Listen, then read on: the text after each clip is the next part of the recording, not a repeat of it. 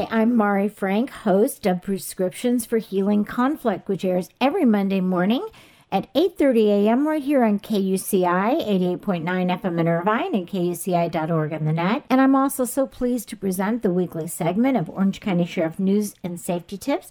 And we are welcoming back Reserve Sergeant Donald Hanson, who has been a Reserve Deputy with the Orange County Sheriff's Department since January 1993. And for 20 years, he's been working with the Search and Rescue Bloodhound Team. And he currently is the sergeant for the Bloodhound Team. And they have 3 working bloodhounds. And he works so hard. And he is a volunteer for the sheriff. And we thank you so much. Thank you for joining us again, Don. Oh, well, thank you for having me back. Well, I know the great work that the search and rescue team does, especially when family members get lost. And so I wonder if you could give us some tips, like God forbid somebody in our family, our loved ones, gets lost or is somehow missing. What are some of the steps that we should take, and how could the Bloodhounds help us? Well, the first thing that people need to remember is, number one, when you have a loved one that's missing, you do not have to wait in order to report them missing.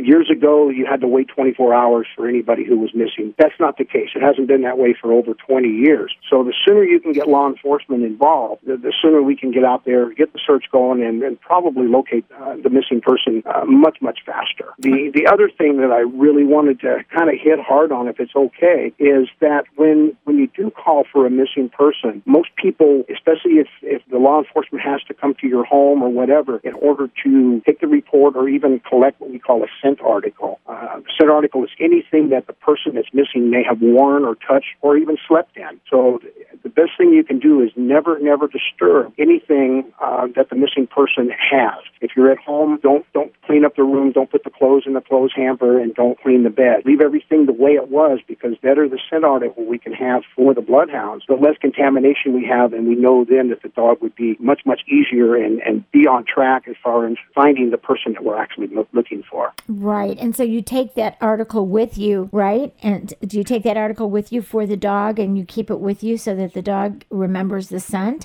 Is that how you do it?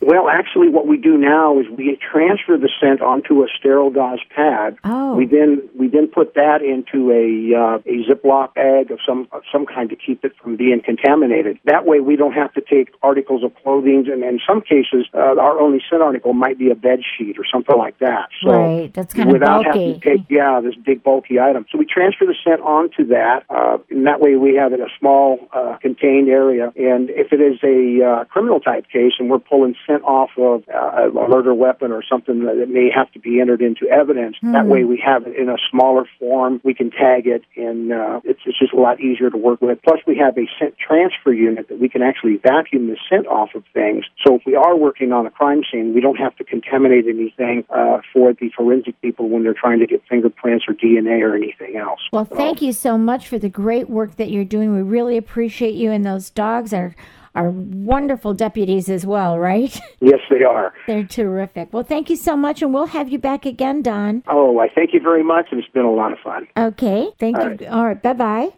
Take care now.